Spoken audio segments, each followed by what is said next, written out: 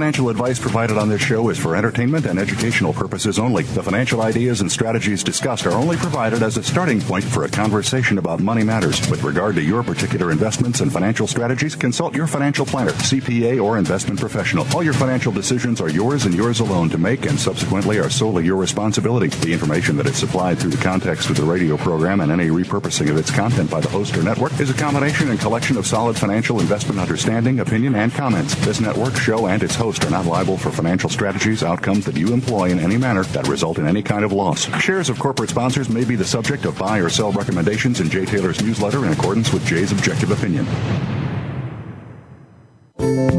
I'll be sliding down, I'll be gliding down. Try not to try too hard, it's just a lovely ride. Welcome to Turning Hard Times into Good Times with your host, Jay Taylor.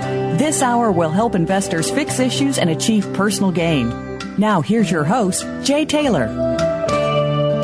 Welcome to Turning Hard Times into Good Times. I am your host, Jay Taylor, and I'm also the author of a newsletter called Jay Taylor's Gold, Energy, and Tech Stocks. And my company, Taylor Hard Money Advisors, is in partnership with Roger Wiegand and Chen Lin. Roger Wiegand writes Trader Tracks, and Chen Lin publishes What is Chen Buying, What is Chen Selling. We do have a special introductory offer for all three newsletters, although each separately.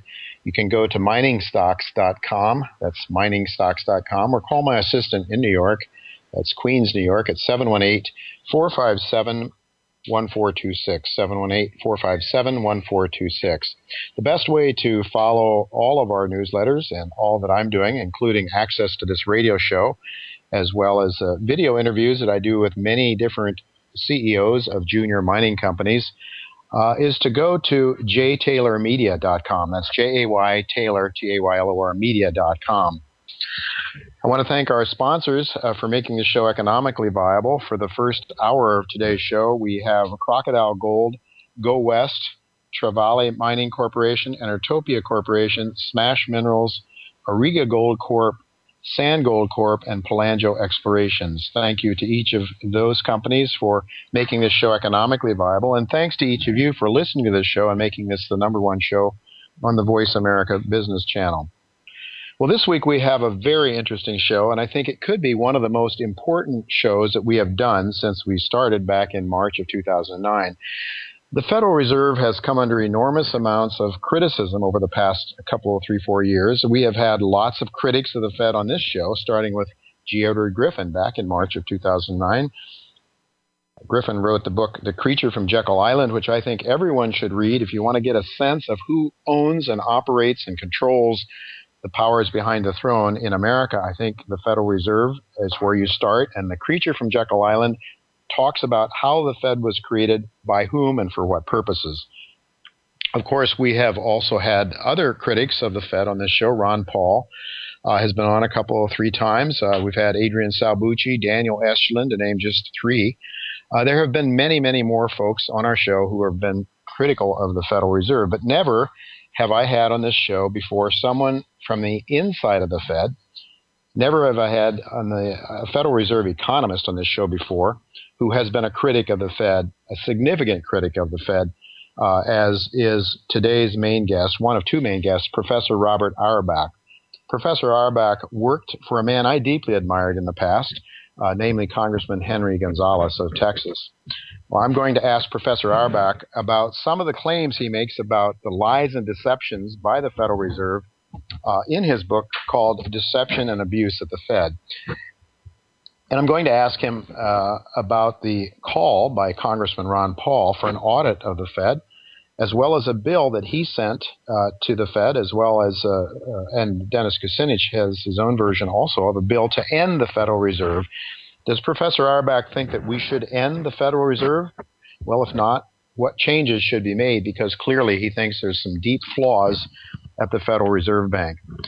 I also want to ask Dr. Auerbach what he thinks about the current economic situation and the unwillingness of banks to lend money, and what policies he thinks should be implemented to get the economy growing again.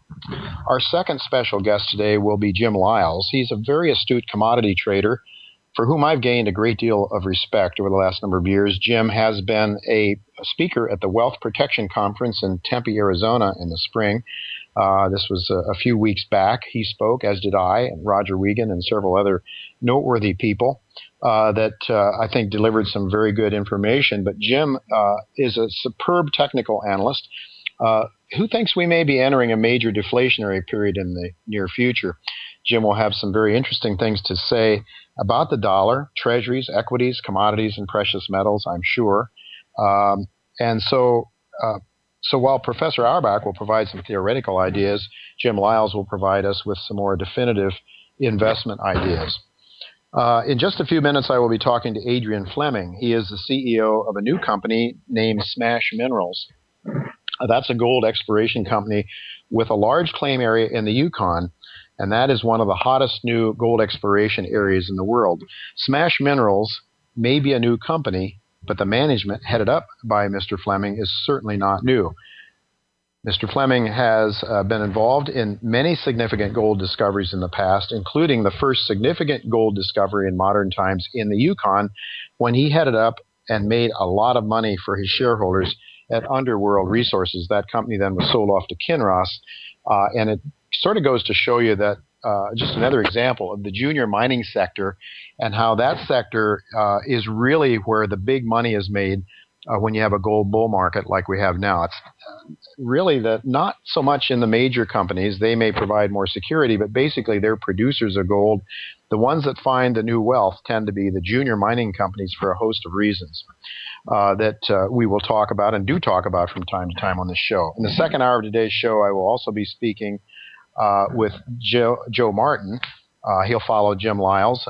Joe is the proprietor of the Cambridge House shows, and there's one coming up in Vancouver in June.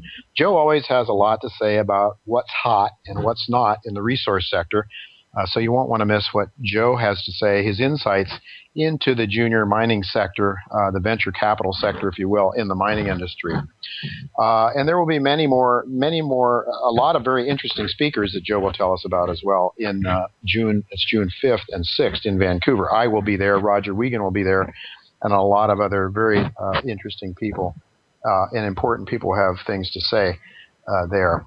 Finally, to wrap up today's show, my friend and fellow Investment Pitch Advisory Board member Ted Ohashi will be with me to close out today's show. Now, before we go to our first guest, Mr. Fleming, I just would like to pass on a couple of words about the markets right now. I believe that this is a very, very crucial point in time in the markets. I am very concerned, as is Jim Lyles, and we'll be talking to Jim about this in the second hour of today's show. I'm very concerned about the prospects for a major implosion, a deflationary implosion. Jim pointed out at Wealth Protection that a very, very key level in the index is 71. The dollar index is 71.38, and I watched very closely because it seemed to me to make a lot of sense. That is sort of an all-time low on the dollar index, and if we were to break that, it could mean that a lot of people would throw in the towel against the dollar and start speculating in stuff, gold, silver, just commodities in general. And so I watched very carefully. Now, we came fairly close. We got down to about 72 and change, very close, and then things turned around, and the dollar has been rallying, and along with that, commodities have come down hard. Gold has come down in nominal terms.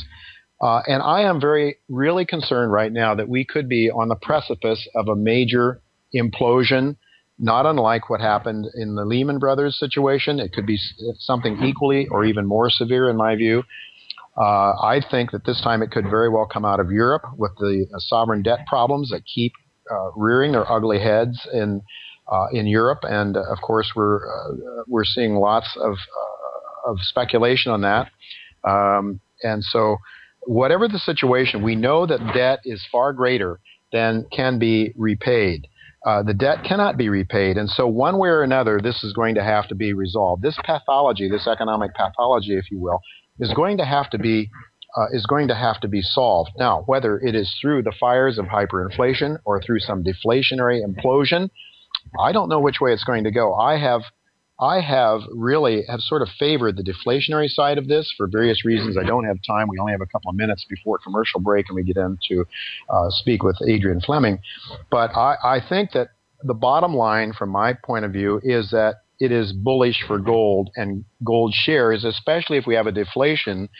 A deflationary resolution of this problem is much more favorable for gold mining shares, in my view, than inflation. And why is that true? Well, because when you buy gold mining companies, when you buy any company, you're buying for their earnings. You're buying these companies for their ability to generate profits. Even if it's a company that is only planning to explore for gold and build a resource that it hopes to sell off to other companies, if the prospects for that deposit are not positive, they're not going to get that much for the sale of their deposits, if at all. And what the good news is on the deflationary side, and we've seen this through history, Bob Hoy has been here to talk to us about this, is that in a deflationary environment, the cost of producing gold tends to decline relative to the price of gold. So I really don't care so much about what the nominal price of gold. Everybody's fixated on the nominal price for gold. What really matters is the real price for gold. And if gold goes up relative to the cost of producing it, I'm happy. And we saw this happen after Lehman Brothers. We saw the real price of gold rise dramatically. And since then, we've seen mining share profits surging. So it's all about profits. Now, if we have a hyperinflation and the cost of producing gold goes up faster than the gold price, that's not a good thing for gold mining companies. In any event, we want to own gold, the bullion. We want to start with that, and silver.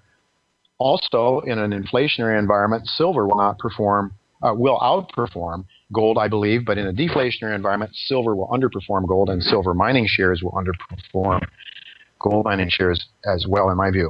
So the view, I think that we're in a very, very strong position for gold mining shares. Some people have asked, why have gold shares not responded to the rising gold price? My answer is fairly simple. I think that what we've run into is a rising cost structure. And I've just received some information I haven't had a chance to digest yet this morning from ABN AMRO on gold mining costs, and we're seeing gold mining costs surging. I think this is going to be very healthy if we get a pullback. However, you want to be cash rich so that if we get a deflationary implosion, the nominal price of gold goes down, the shares could get hit very hard. If you have some cash and you can buy those shares in, as long as the underlying economics for gold mining remains strong, then having cash and being willing to wait until the market bottoms to buy gold mining shares will be a great strategy. And that's what I've been telling my subscribers all along. Well, don't go away. We're going to be right back with Adrian Fleming. He is a highly successful exploration geologist who is heading up a new company named Smash Minerals. Don't go away. We'll be right back with Adrian Fleming.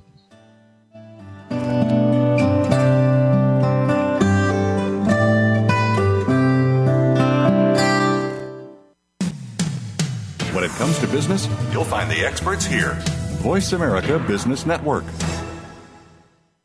Barkerville Gold Mines, BGM on the TSX.V, is focused on the exploration and development of its gold projects in the historic Caribou Goldfields in British Columbia. Barkerville's mineral tenure now encompasses over 111,000 hectares, covering the 60-kilometer-long by 20-kilometer-wide geological belt, and includes 7 past-producing mines and 2 of Barkerville's own proposed open-pit mines, currently in the permitting process. Barkerville recently announced the acquisition of the QR mine and 900-ton-per-day QR mill. Barkerville Gold began mining operations in February of 2010 and is expecting to produce 50,000 ounces in its first full year of mining.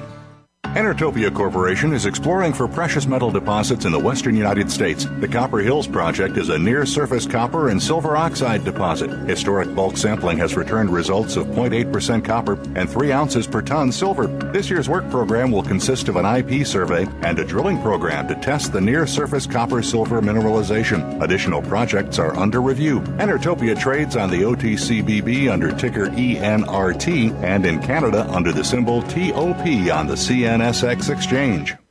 Travali Mining Corporation is building the next mid-tier silver, lead, zinc, and copper producer in the Americas by bringing 2 new polymetallic mines into production over the next several months. The Half Mile Mine in New Brunswick, Canada is scheduled to come on stream this fall and will be followed by the Santander Mine in Peru, where the company is on schedule for mill commissioning by the end of this year. Exploration is active on both projects that remain open for resource expansion. Travali trades on the Toronto Stock Exchange under symbol TV. Smash Minerals is a gold exploration company in the Yukon whose management was responsible for the first significant gold discovery in the White Gold District with Underworld Resources, which was then sold to Kinross Gold in 2010. Smash holds one of the biggest claim blocks in the Yukon, and exploration has already identified 3 targets. Intellectual capital, combined with advanced technology, will enable Smash to be quick to drilling in August 2011. You can discover Smash Minerals on the TSX Venture under the symbol SSH. Crocodile Gold Corp is a new gold producer with bite. With operating gold mines in the Northern Territory of Australia, Crocodile Gold produced 82,000 ounces of gold in 2010. Crocodile Gold has significant exploration upside on its expansive land package of 2,500 square kilometres. Please visit our website at www.crocgold.com for more information. Don't let this snappy opportunity pass by. Voice America Business Network, the bottom line in business. Welcome to the human race. Some kind of lovely ride.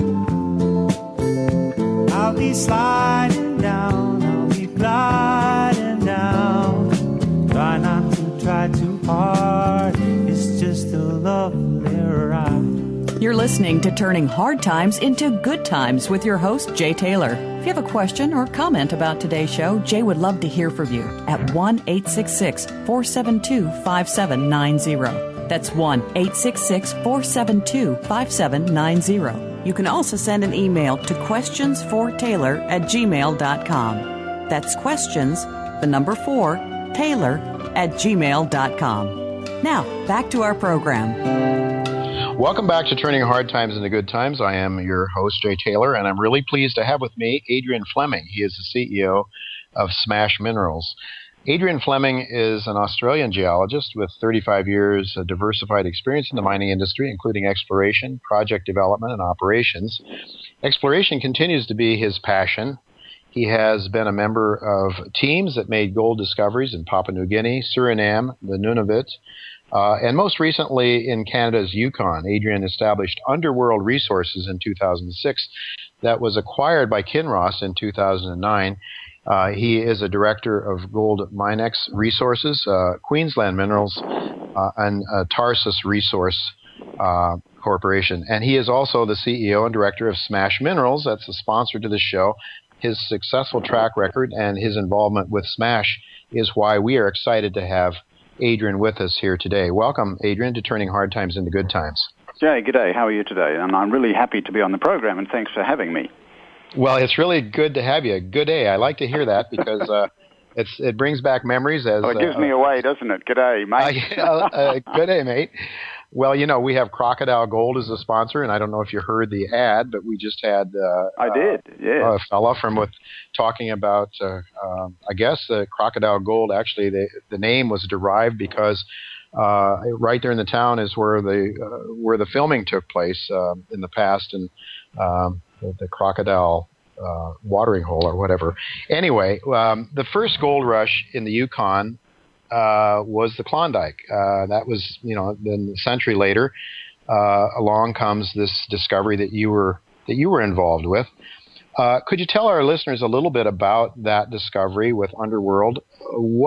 How large was the deposit? What sort of grades? If you could just give us some sense of it, and then maybe tell us you sold that off, or that was sold off to Kinross. Could you just tell our listeners a little bit about the wealth creation that took place there? Yes. With your discovery. Yes, certainly. The Underworld Resources was a company that I set up with a couple of my Canadian buddies in 2006, and the idea was that we were going to explore down under. I was living in New Zealand at the time, and we were focusing on gold exploration in New Zealand and Australia. We listed the company here in Vancouver on the TSXV early in 2007. And quite soon after we listed, my colleague Rob McLeod brought to my attention some data, soil sampling data for an area south of Dawson in the Yukon. Rob was very excited about it. He's an exploration geologist. And when I saw the data, I said, Rob, this is outstanding. Where the hell is this? And so he said, well, it's about 60 miles south of Dawson in the western Yukon, and I had not worked in that area before. Anyway, we looked at this information. It was grid soil sampling that had been done by a guy called Sean Ryan. And we were quite captivated by that data set. And so we started talking to Sean and his wife, Kathy. Kathy's the other half of the team. She's the business brains of that group. And so we were fortunate enough to be able to forge an option deal with Sean and Kathy by about May of 2007. So our focus for Underworld became Overworld all of a sudden because, we'd set up to work in the southern hemisphere, and then all of a sudden we see a really terrific opportunity in the western part of the Yukon. So you sort of change, you just go about, tack, and head off in another direction. So we did quite a bit of field work in 2007, but we didn't get to drill. So we started drilling in the summer of 2008. The first 3 holes were on a prospect called Ryan's showing. That bombed. Then we moved the drill down to another target called Golden Saddle. And very fortunately for us, Jay, the first 2 holes hit, and each of those holes cut about 15 meters of 3 grams per ton, essentially right from the surface. In 2008, we drilled about 20 holes. Nearly all of those hit, the best one being 50 meters of 3 grams. Then we came back again in 2009 with a very big program. We spent about $11 million. The best drill hole, one of the best drill holes in 2008 was 100 meters of 3 grams per ton, and that kind of really got the market's attention because 100 meters of 3 grams is a darn good drill hole in any language, sure be Canadian or Australian. And that was hole 31. That was what started this rush that we have now seen in what has become known as the White Gold District. We drilled about 60 holes in 2009, and that defined a deposit of about 1.5 million ounces running close to 3 grams per ton. And that's a pretty nice result after 2 years of drilling. So we were gearing up for a big program last year, 2010, and our buddies from Kinross came along, and they said, well, we like what you've got here. We like Underworld, and we want to make a deal with you guys. We'd like to do an all-share deal. You've got 24 hours to make up your mind. And if you don't kind of say yes, well, we're just going to go and buy you on the market anyway. So we didn't have an option. I mean, they had a gun to our head. And But, a nice gun, and, we did very well. We haggled a little bit with the Kinross guys. This was at the Prospectors and Developers Conference in March of 2010, and they were offering us about $260 per share. And we said, listen, people have bought our stock at $268, so if you can just sweeten the pot a little bit, give us $268, and then we can go out to all our shareholders and say, not one person who ever bought an Underworld Resources share has lost any money. And so, a lot of people, we listed that company at 40 cents. A lot of people got into Underworld at, 70 cents. It got as low as 15 cents. The people who bought at 15 cents, of course, were taken out at $2.68. So they were pretty happy. So, Jay, everybody that was involved with Underworld made money. The principals, myself and some of my colleagues, we made a few dollars as well, which made us very happy. So all of a sudden, our favorite child in the western Yukon was taken away from us, and we're kind of casting around thinking, boy, well, we've made a few dollars. What do we do now? I had managed to develop a very good working relationship with Sean Ryan and Kathy Wood, and prior to the Kinross takeover, we had talked about doing something else in the Yukon, and Sean had identified some area east of where we were working with Underworld that he thought was prospective. I also thought it was prospective. There are people that have been mining placer gold in that area east of the Underworld discovery for over 100 years. So once the Kinross transaction was finalized, I set to with Sean and Kathy, and we staked a very big claim block essentially right next door, but due east of what we had sold to Kinross, and so that has become Smash Minerals. And that, we did a very aggressive staking program last year in May and June. And it's a very large area that you have staked, I guess. Could you tell our listeners a little bit about that area? And then another question I would like to ask you relating to your discovery with Underworld is what sort of soil sample grades were you looking at? No, good. Let me talk about the soil geochemistry first. This area south of Dawson, Jay, is a little bit unique in that it wasn't covered by the ice sheet in the last ice age. If you go to Ontario or Nunavut, central Canada, eastern Canada, 12,000 years ago there was a 4-kilometer thick ice sheet sitting on everything. It scraped all the soil away, and so it's difficult to use soil geochemistry in that part of Canada as an exploration tool. Well, the Yukon, in this part of the Yukon anyway, is different in that it was in a rain shadow. There wasn't any ice sheet there. And so there's quite well-developed soil horizon in this area. And so soil geochemistry has been very successful. It led to the Underworld discovery. It also led to another discovery about 20 miles to the south that has been made by Kaminak Gold at a property called Coffee. And what we're actually looking for very low values in the soil. Our kind of rule of thumb is that if a sample runs better than 50 ppb gold, that's 0.05 gram per ton, a 20th of a gram per ton, then you go back and have a look at that area. So the Golden Saddle deposit was identified by 3 samples, each 100 meters apart, soil samples, and they were, I think one was a couple of hundred parts per billion, and the ones on either side were sort of 70 or 80. So quite subtle expression, but the background values in the soils are, 5 to 10 ppb. So if you've got a 5 times upgrade in your soil geochemistry, then you go back and have a look at it. And to what extent have you started, I'm assuming you're using some soil geochemistry in your current prospect then, and have you started that work yet? Yes. There was another question you asked me which I didn't answer, which was how big is our claim block? Yes. Well, it's about 40 miles from one end to the other. It's over 4,000 claims. It's not the biggest claim block in the gold, in the white gold district, but it's one of the biggest ones. Kaminak have a very big one. The ex-Underworld ground, now held by Kinross, is pretty big. So, I'm looking at a map on my wall here, which obviously you can't see because we're on the radio. But Kaminak, now Kinross, and Smash have the 3 biggest claim blocks in the white gold district. So last year, after we did the staking, and we spent about $600,000 staking, we just went wild, Jay. We got out there and we just staked like Billy-O. We, following the staking, went into the area and we walked along all the ridges and we did systematic soil sampling. So we collected about 7,000 soil samples, and we had most of those results back by the end of September.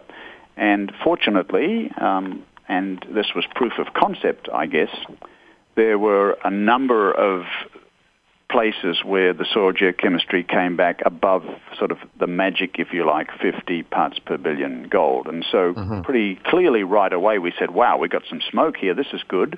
But of course that was the end of the season. I had 4 of the geologists that had worked with me in Underworld go in and do a little bit of ground checking just before all the snow came in September.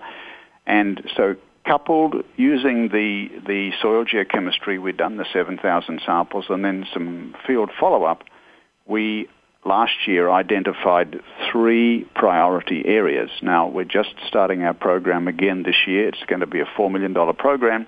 So we've already got some nice smoke to follow up on, but we're going to be doing a lot more field work this year during the Yukon summer, and my team's in the field already, and we're just getting started last week. Okay, so it's a big area. Obviously, you've got a lot of work to do. When might you start? Are you expect to do any drilling this year? And if so, when might investors start getting some results? Yes. The program this year involves a lot of sampling. That will start the first week of June, both additional ridge sampling and then grid sampling. We're going to fly helicopter geophysics over the whole of the claim block because that helps us to map the geology. We're also going to systematically sample all the streams. We'll probably get some trenching done, And, Jay, I've been a little bit cavalier with the approach here in that I've already booked a drill to start drilling on August 1. So, the whip is out, the team, and I have a number of the people who worked with me on the Underworld team who are helping me out and with leading this program and doing the work.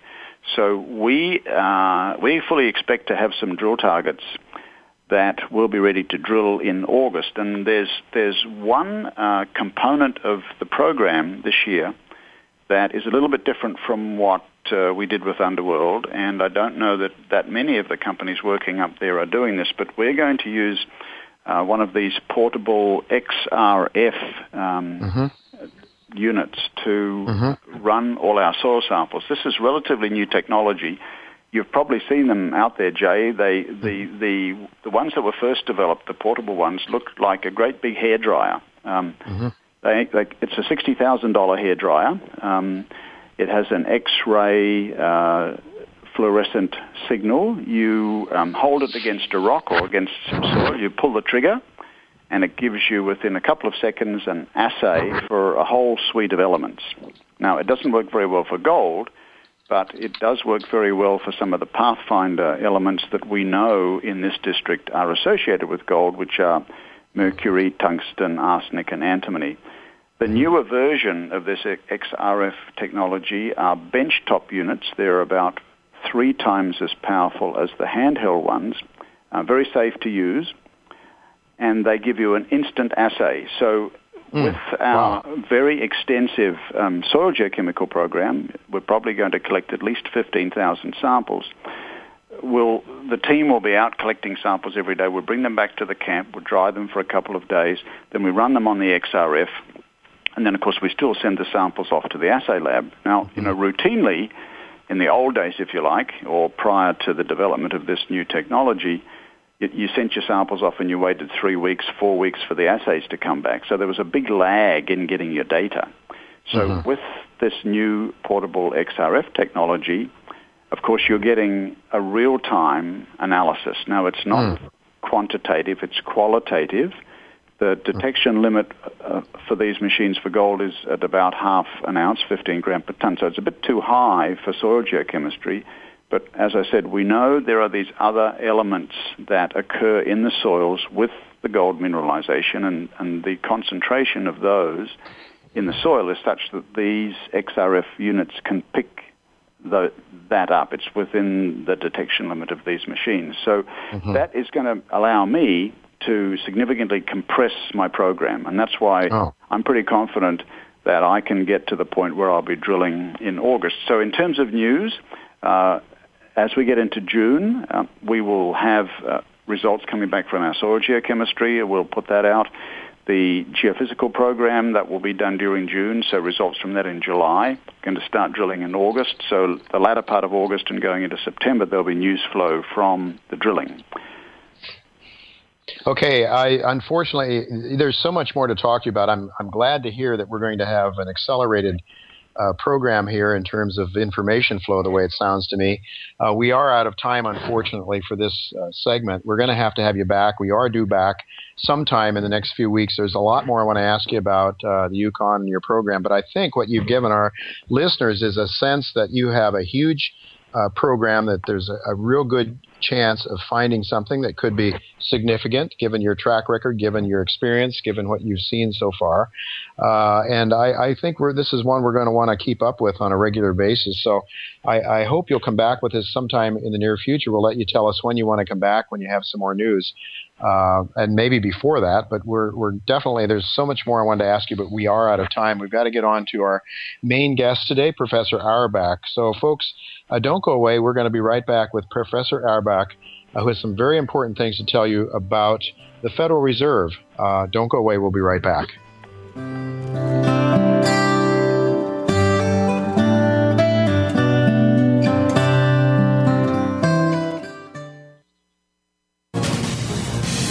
Voice America Business Network, the bottom line in business.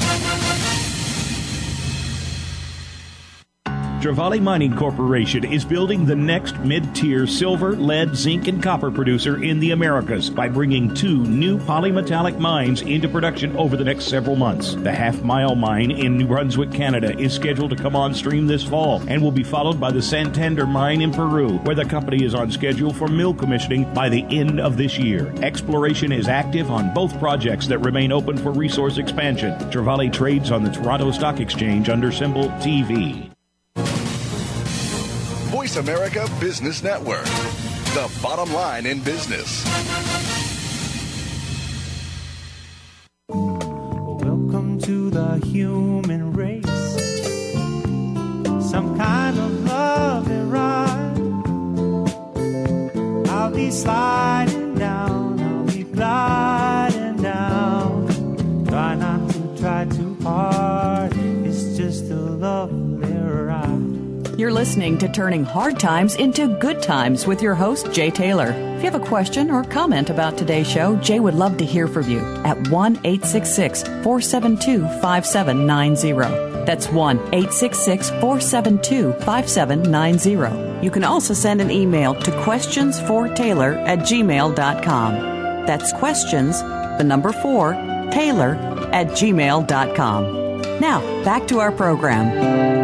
Welcome back to Turning Hard Times into Good Times. I am your host, Jay Taylor, and I'm really honored to have with me Professor Robert Auerbach.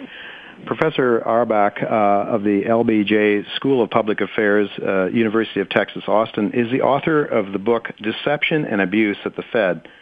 Henry B. Gonzalez Battles Alan Greenspan's Bank. Dr. Auerbach was an economist with the House Banking Committee during 4 Federal Reserve chairmen, including Paul Volcker and Alan Greenspan. He also served as an economist in the United States Treasury Office of Domestic and Monetary Affairs during the first Reagan administration and as a financial economist with the U.S. Federal Reserve System. Dr. Auerbach has been a professor of economics at the American University in Washington, D.C., and a professor of economics and finance at the University of California, Riverside. He received 2 master's degrees in economics from the University of Chicago and Roosevelt University, and a PhD in economics from the University of Chicago, where he studied under Milton Friedman. He has written numerous articles and 2 textbooks in banking and financial markets. Welcome, Professor Auerbach, to Turning Hard Times into Good Times. Oh, thank you very much, Jay. I like being on, and I might have something today that'll really be newsworthy, because I just got it in the email. Well, let's not waste any time. Would you like to share that with us right away? You will be the first one to know about it, and I'll probably blog about it later in the week. Okay. I just got an email from the Office of the Inspector General of the Federal Reserve, and it's a really interesting email. Back on February 24th, 2010, Congressman Ron Paul asked Ben Bernanke, he's the chairman of the Federal Reserve, about some things that happened, and Ron Paul was reading from my book, Deception and Abuse at the Fed, and Ben Bernanke got quite defensive, and he said to Ron Paul, well, Congressman, these specific allegations you've made, I think, are absolutely bizarre. And I have absolutely no knowledge of anything remotely like what you just described. Well, you know, I worked for both political parties. I worked 11 years for the Democrats in the House, and I worked for the Republicans the first year of the Reagan administration in the Treasury. So I work with people from both parties, and I knew Ron Paul from the 70s when I first was there. I was upset with what Ben Bernanke said to them, and Ron Paul wrote a letter into the Federal Reserve at the time, and so did the chairman of the Banking Committee at the time, Barney Frank. Barney wrote a letter something like, you ought to learn about your history. And so here I get this today. Now, why do you think it came today? I think it has something to do with the fact that last week Ron Paul announced that he's a candidate for the presidency. So millions of people will be listening to him. So suddenly the Inspector General of the Fed has decided they'll investigate what Ron Paul said, and they wrote me this letter, and they've given me 1 week to reply, and they said they called Ron Paul's office, and he directed them to call me concerning my book. And let me just very shortly tell you what the two questions were asked. They're in the beginning of my book, and both of these I was involved in the investigation. Maybe they're a little old for your listeners, but I also had investigations of Alan Greenspan all during the 1990s. But your listeners may be interested in this. The first investigation was of the Watergate burglars that broke into the Watergate 1972. I came to the Congress in 1976.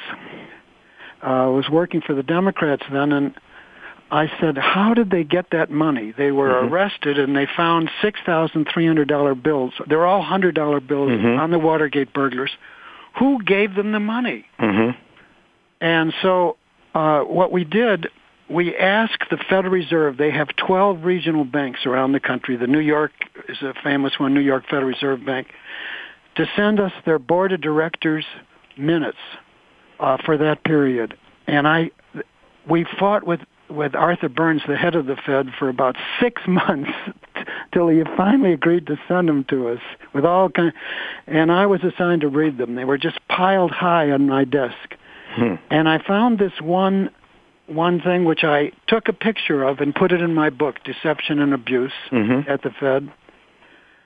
The Washington Post had called the Philadelphia Fed. There was a rumor that the money came through the Philadelphia Fed. So both Proxmire, at the time the head of the Senate Banking Committee, and the Banking Committee where I worked in the House were trying to trace the money. Who was funding these burglars? And Arthur Burns, the head of the Fed, said, no, we won't. We can't release it. It's, it'll interfere with the investigation. Well, anyway, I found this one page that I put in the book. There was a call made to the Philadelphia Fed, and Bob Woodward told me he thought he was the one that called about the rumor that the money had come through the Federal Reserve. And I have in the book the minutes.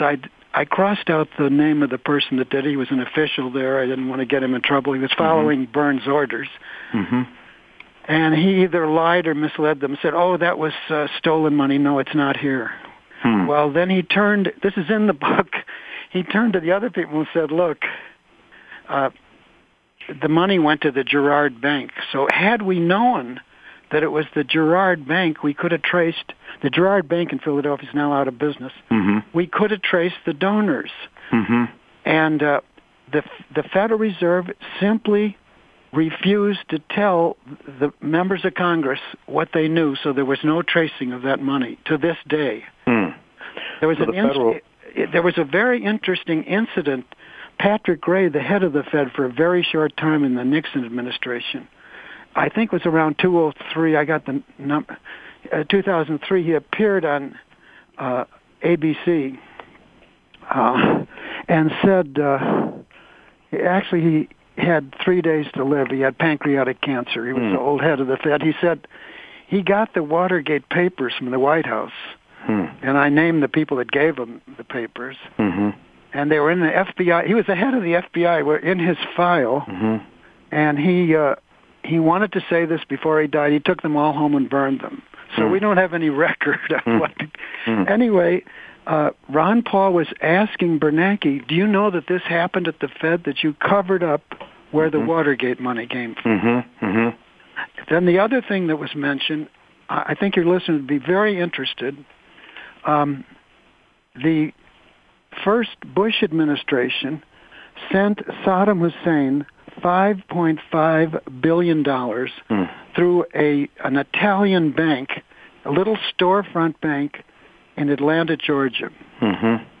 And it was marked as an agricultural loan. Now, it was made in 86, but nobody ever found out about it until it was discovered by a team working for Henry Gonzalez in the House. Mm-hmm. And so when I got there, I said, where was the Federal Reserve? They're supposed to examine those foreign banks. Mm-hmm. You mean they couldn't find $5.5 billion in a bank that maybe had $100,000, a tiny little bank? So I had the head of that bank, the manager. He was the only one. He was a scapegoat. He was put in prison after this happened, even though the judge said this is a crime of the United States government. And I had him brought to my office. He was brought in chains to the Rayburn Building in the Congress. He took off his chains and the guards around him and his jumpsuit, and we put him in a suit. He looked like the manager of a bank then. He went in and he testified and said, well, look, the Fed examiner came in. He looked at what the Georgia inspector had seen, and then we had a cup of espresso, and he left. And Mr. Gonzalez was very upset. So $5.5 billion, they put it through this little bank, and the Fed didn't know. And so Ron Paul said that was, which was in my book, was a faulty investigation. So here I've got this thing now, finally, and I don't think it's a coincidence. Ron Paul said he's going to run for president. It means millions of people will listen to him. And they're starting to investigate what he said. Well, the Inspector General of the Federal Reserve is not an independent Inspector General. He's appointed by Bernanke.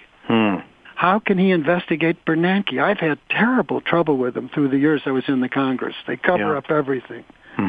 So this is a dead end, I think. So I'm trying to decide what to do, how to answer this. Her name is Gina Wang, senior attorney for the Inspector General of the Board of Governors of the Federal Reserve System. She said she's just giving me to Friday to answer. My goodness. And she wants to know, is there anything I can add to what's in the book? And so they're investigating the book, but more than that, they're probably trying to make Ron Paul out he didn't know what he was talking about, or something like that. Yeah, I would guess, and Ron has been a guest on this show, I think 3 times or so since we started back in March. I would guess that what they're trying to do is marginalize Ron Paul and make him look like a nutcase, make him look like he doesn't know what he's talking about. And but I mean, I've read most of your book, a good part of it anyway, and you seem to be very thoroughly documented. I mean, you're obviously. You're basing what you're writing on facts that you've gathered over time. Right. I don't want to bother the readers with this, but there's over 500 endnotes, and the UT Press here, they wanted to make sure I wasn't saying anything that was false. They spent over a year tracing all the endnotes. Right. And most of these things, I had experience. I was there when it occurred. Right. And Bernanke treated Ron Paul in the most abusive way. Oh, absolutely. Absolutely. And I think, though, that when I look at some of the popular political shows now on the major networks, and I'm hearing them talk about the Republican candidates, there's absolutely no mention of Ron Paul whatsoever. I think they are trying to marginalize him, as they did the last presidential campaign, put him on the end of the platform as far away from the cameras as possible, ask him as few questions as possible. But how do we, what more can Americans do? You say you don't want to bother the listeners, but I'm not sure that they're going to be bothered. I think the listeners to this show want to know the truth. I think that's why they tune in to shows that aren't mainstream. They want to know what is really going on. So I have an idea that the listeners of this show are going to love your book.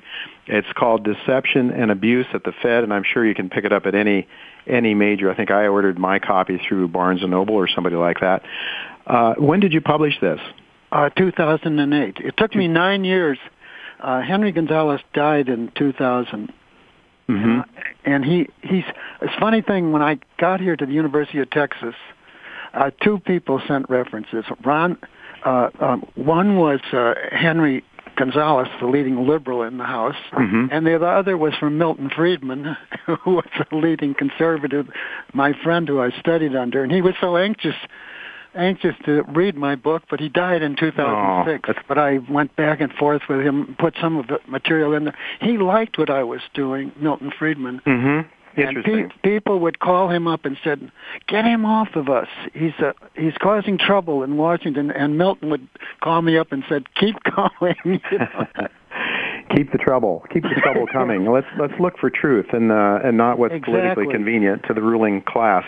Well, I have a great admiration for Henry Gonzalez. I'm looking at a letter that he wrote to me in January 11th, 1993. And by the way, in your book, you talk about what kind of a man Henry Gonzalez was, how he knew everybody. He knew from the janitors on up, and he would spend time.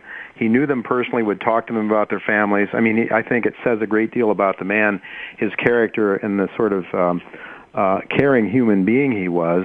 And the fact that he would write me a letter in response to a letter I wrote to him, and I don't remember what I wrote, but I have the letter in front of me that he wrote to me back in 1993. So I've always had a great deal of admiration in my heart for Henry Gonzalez. Well, so you were right, Jay. Mm-hmm. He never took a penny from anybody, and if you tried to give him money, it wouldn't be nice. Yeah, I think that's very interesting, and I do know Congressman Paul much better than I ever knew. I never spoke and never met him personally. Your former boss, Congressman Gonzalez, but Ron Paul I have known, and one thing I think the two men do have in common is their honesty and integrity. I think in both cases, both men have stood on principle, and I think that makes them extremely unique in the Congress, because who can't be bought most of the time. Now, one of the things. Go ahead. Oh, I just wanted to tell you. I know he was my hero, Henry Gonzalez. I just wanted to tell you one time. The Speaker of the House, Foley, came up to us. I was standing with Henry, and said, "Why don't you go out and raise money? You got this committee with 55 members. It's got 70 now on financial services. You can raise a lot of money." And Henry said, "Why don't you talk to my economist?" And he left. He wouldn't. He didn't do that. Yeah. He never would go out and raise money for his campaigns, for anything. And people think, well, he got elected because he was his Hispanic heritage. That's not true. When he got elected in 1961, there were not too many Hispanics in El Paso. He was just very good at what he did. Well, and he was honest, and somehow, of Congressman Paul, it's been asked, how can you keep getting reelected when you vote against, he'd stand on his principle and vote against farm bills when he had a farm district. And I remember one time somebody saying that Congressman Paul answered that by saying, well, if you can tell me why a taxi cab driver in New York should subsidize a farmer in Texas, I'll give you I'll vote for the farmer. And and he voted against it, but on principle. So, I think both parties, people on both sides of the aisle, admired both of these men because of their integrity. Well, so what do you plan to do then? I mean, you have, and what is it that they're asking you to do with respect to this by Friday? Here's what they say in the letter. We contacted Congressman Ron Paul's office, who advised us that these allegations, these questions now are called allegations, related to these matters. Iraq weapon purchases were derived from a book that say Watergate and Iraq weapons purchase were derived from a book that you authored related to these matters. Congressman Paul's office provided us with your contacts so we may seek your assistance. And then they mention the two questions and say, please respond by Friday the 20th. It's interesting. It was mailed out at on last Friday at 4:00 in the afternoon when there's no news cycle. Interesting. Yeah. Well, it would seem to me, this is my guess, is for whatever it's worth, that what they'll try to do is to concoct some sort of story to make your allegations or your evidence seem unreal to the masses. Well, let me give your readers something that's closer to the present period that I cover in the book. In 1995, we got information about the Federal Reserve's airplane fleet. Most people don't know that they had an airplane fleet. They contracted to fly over 50 planes every night, delivering paper checks. Now you'd think that ended in 2003 when they went to digital imaging. which we were always trying to get them to do. But they still got some of the airplane fleet. Anyway, we got very good information that the whole system was corrupt. So it was run out of the Boston Fed, and I went up there. I took someone from the FAA that knew all about airplanes. I took a lawyer up, and I told people to come down and talk to me, and I put a tape recorder in the middle of the table. I said, now tell me what's going on here at the airplane fleet. And this is the information we got. Very good information. And they just wouldn't talk too much. But the people down below, some very courageous employees, said they just couldn't take it anymore. And eventually I was able to talk them into coming to the Congress in 1997, appearing, one of the Republicans, Carolyn Maloney from New York, very good congressman, she was really working with me, and we got them to appear before a Republican Congress held a hearing, and these two courageous people appeared. We also put out a report. The airplane fleet was paying people for airplanes that didn't exist. All kinds of infractions. Up at Teterboro Airport near New York City, in New they Jersey, had a backup plane for their airplane fleet in case one of them went down, but it wasn't there. And the Fed, when we inquired about it, the Fed said, well, the backup is under repair. So what good is it, So it went on and on like that, and so we wrote a stinging report, and we asked two lawyers from the Fed, come over and see if anything we've written is wrong. They could not find anything. And then Greenspan appeared in 96 at his confirmation hearings, and he said, look, there's nothing going on there that's bad. It's just a matter of judgment, the missing planes, the contracts, where they tell people ahead of time who's going to get the lowest contract. And they pay big money for this, plus the fact they were running at a big loss. And they couldn't cover the airplane fleet's expenses. So what this did is a lot of there's a few private sector firms, one out of Columbus, Ohio, a very good one, that also deliver checks, and they're much more efficient. And it practically drove them out of business because the Fed was subsidizing their airplane fleet. We finally found out where they get the money from their subsidy. They took it out of the employee pension fund because during the 1990s there was a boom in the stock market, and the value of the fund went up real high. So they were able to take it out, and the fund still looked like it was doing well. It was complete corruption. And Greenspan knew all about it and was giving us silly answers. We just couldn't get anywhere with that. So Gonzalez said, call Janet Reno's Justice Department. We got to get the FBI up there. So I called, and they said, oh, we don't want to touch the Federal Reserve, the most powerful bureaucracy in Washington. Call the Inspector General over there, who's appointed by Greenspan. So I called Brent Bowen. He was a nice man. Hello, how are you? That kind of thing.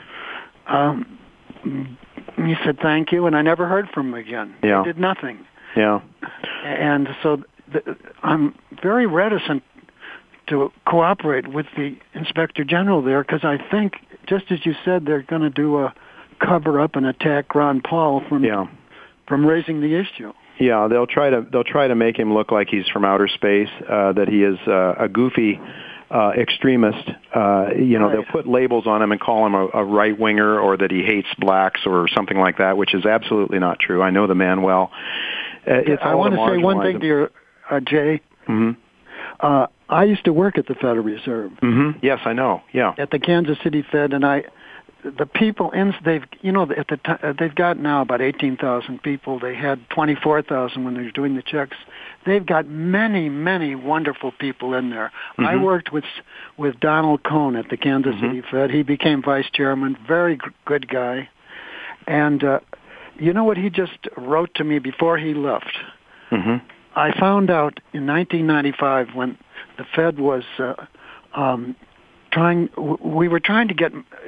government was trying to get money to support the peso because they wanted to pass the free trade law between Canada, Mexico, and the United States. Mm-hmm. So they held a meeting. It was chaired by a famous economist from Princeton, and they decided that they'd destroy the transcripts, which they had lied about for 17 years till I found them in an investigation. For 17 years, they said they had no transcripts. In 1993, I found them all right around the corner from Greenspan's office, neatly typed. They said they were telling us they didn't exist. But so after we found them, 1995, right in the middle of this peso thing, they decided to destroy the transcripts. And my friend Don Cohn, who had been there like 40 years, he just retired to Brookings. First I wrote to Greenspan, and I said, I can't believe you're destroying these things. Well, Greenspan had Don Cohn write back to me. And what he said, and I finally put it on Huffington Post end of last year, what he said was, we think it's legal to destroy them. Now, these are transcripts, the original transcripts of their meeting, which have always been sent after 30 years to the National Archives, which means there is some record of what they had said. Now we don't know. We only have edited records. And they're still doing that, destroying their transcripts. Well, Professor Auerbach, I knew that we weren't going to have enough time, a half an hour today. We've already encroached on the next hour. I hope that you can come back. I wanted to ask you a lot, some of your views about the economy. I know I caught you on Bloomberg recently, on Bloomberg Television. You were talking about $1.5 trillion that's sitting in the Fed. They're getting, and I wanted to talk to you about policy implications.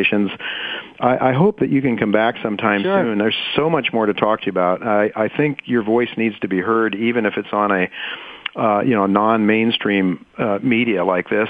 That's the only one I want to be on.